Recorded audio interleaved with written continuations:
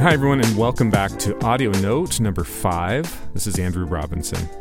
In Audio Note number 4, we talked about the first two gravitational laws, and we talked about shame and arrogance. And just as a review, shame has to do with an undervaluing of ourselves and our sense of worth, and pride is when we overvalue our sense of worth. So both have to do with our sense of worth, and my hope is that you recognize your tendency between those two and how that plays out, because both can drastically undermine your influence, your relationships, your leadership in your professional life and your personal life. And what we're going to do today is we're going to go to laws 3 and 4. And again, these laws hold us down. They're gravitational. And they will, if we are accidental in the way we live our lives, they will keep us down and prevent us from growing. By recognizing them, we have a better chance, a better capacity for actually overcoming these laws. I mean, if you think about defying gravity, right? What we're trying to do is defy these gravitational laws, but that takes focus, it takes intentionality, but it first takes identifying how these play out in our life. So what we're doing with the 6 laws is talking about what they are and how we can essentially defy them.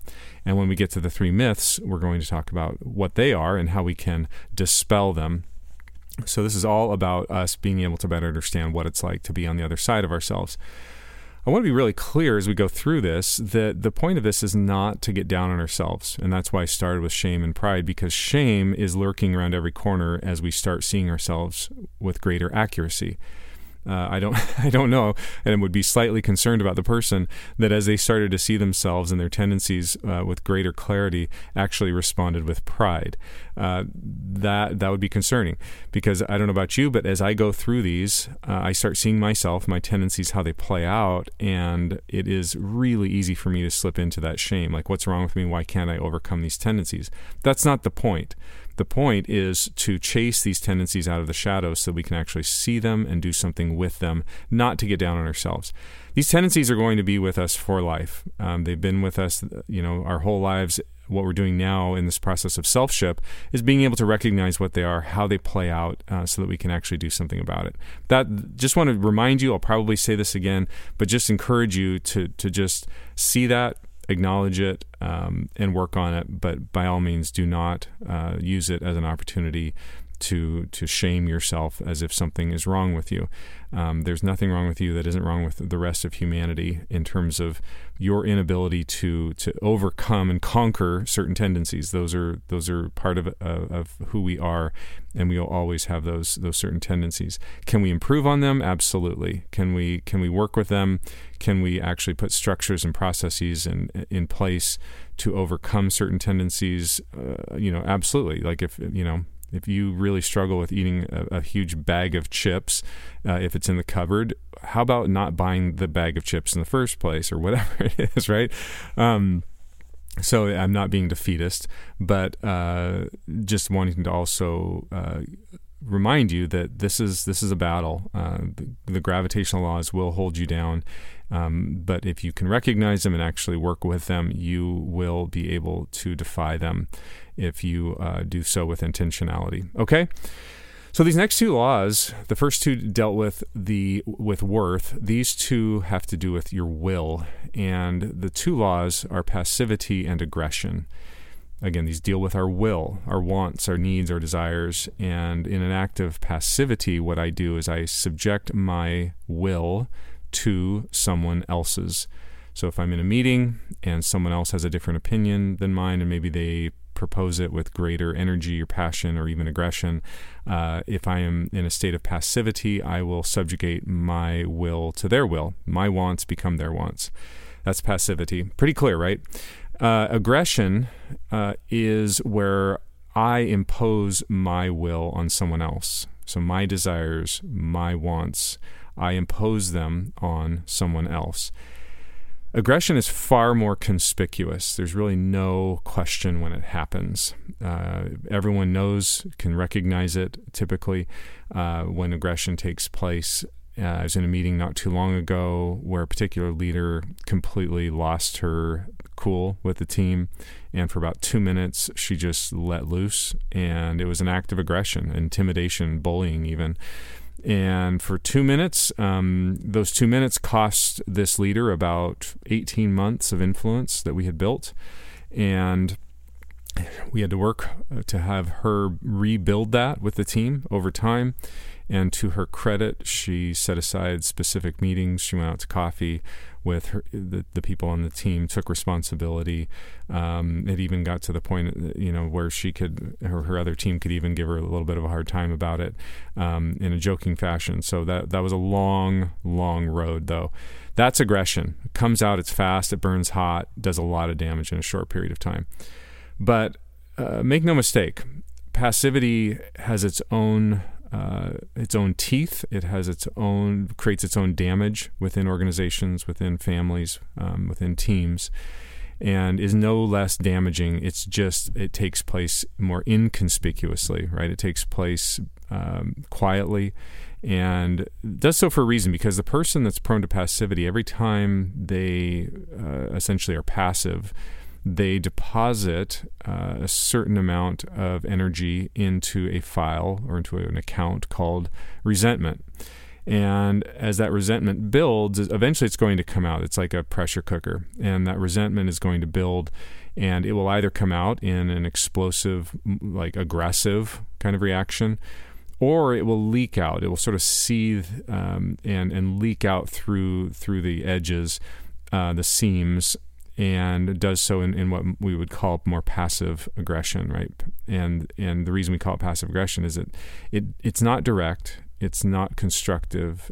It's typically been rotting in that file of resentment for quite some time, and it just starts to kind of seep out in side conversations, indirect critiques or criticisms, the erosion of someone else's influence or reputation. And that's why we call it passive aggression, because it is fundamentally an act of aggression. That person is trying to exert their will, but in some ways doing it in a much more cowardly way, much less direct, which is not to uphold an aggressive person as being some sort of courageous hero. That's not the case at all. In fact, aggression can be an act of cowardice as well. But what I'm hoping for you is that you start thinking about this, and I know it's tempting, even as I'm going through this, to think about other people, right? It's so easy to point that out in other people, but what I want you to do is to look in the mirror, and I want you to think about what is your tendency when it comes to passivity and aggression. And my guess is, as with all of the gravitational laws, these show up differently in different parts of your life. So you may actually be quite passive with yourself, or you may be really aggressive toward yourself, or maybe you toggle back and forth. But let's look at how you are at work. What shows up there? Do you tend to have more passivity, or are you prone more to aggression? And keep going through different contexts, different relationships. It's interesting because some people, I'll be meeting with them and see them in public or something, or in the way they run a meeting. They're incredibly maybe not aggressive, but incredibly assertive. And then come to find out they have all these parts of their life in which they're really passive.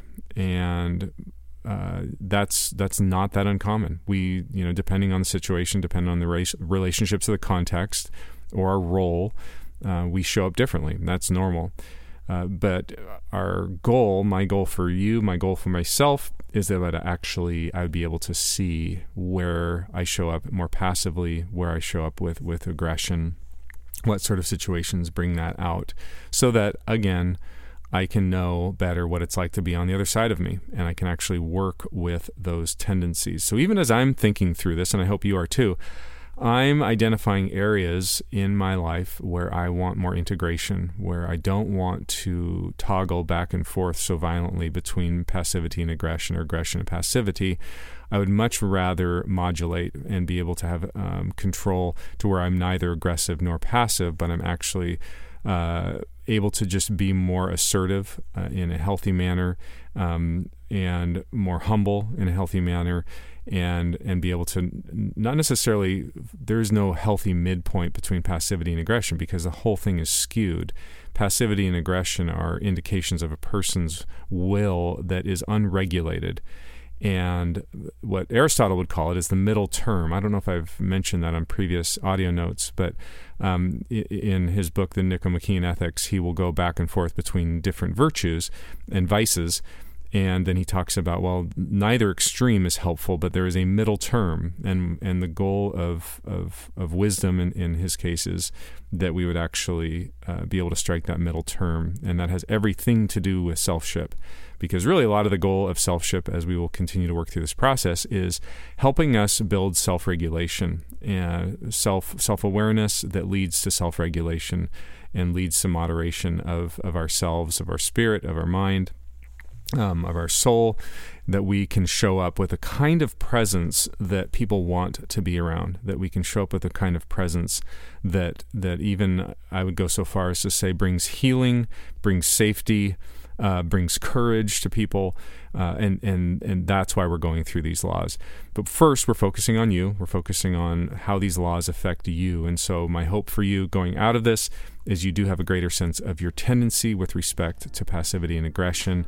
And in the next audio note, we are going to pick up with the 5 and 6, the 5th and 6th gravitational laws, and that will bring us to an end with the 6 gravitational laws. And then I'm really looking forward to getting into the myths, because I think as you see those, you will see which one you are most susceptible to buying into and how you can work toward dispelling them. Okay, so as always, wherever you're listening in from, and it's pretty cool to hear from all of you where you're from and where you're listening in from, wherever you are, like right this moment, I'm just glad that you're here, and I'm glad that you've chosen to take this journey towards self-ship, and I look forward to picking this up with you in the next audio note. Take care, everyone.